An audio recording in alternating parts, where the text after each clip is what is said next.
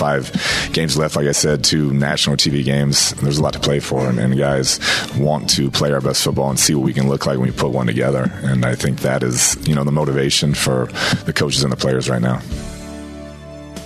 Bye's over already, and it's time to finish out the season.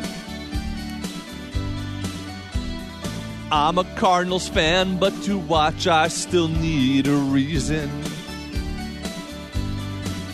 So I look for signs of drama, and oh, what do I see? Some comments about Kyler on a podcast from Pat P. It's just another Panic Monday instead of just Sunday.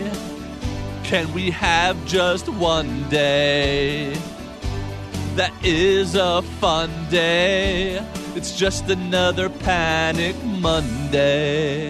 The QB's under fire and they can't win a game. The coach has a new contract even though he might be to blame. The players can't stay healthy now, the Patriots come into town. The fans are getting angry, there is so much to worry about.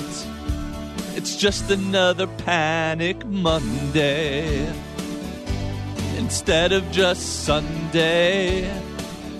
Can we have just one day that is a fun day? It's just another Panic Monday.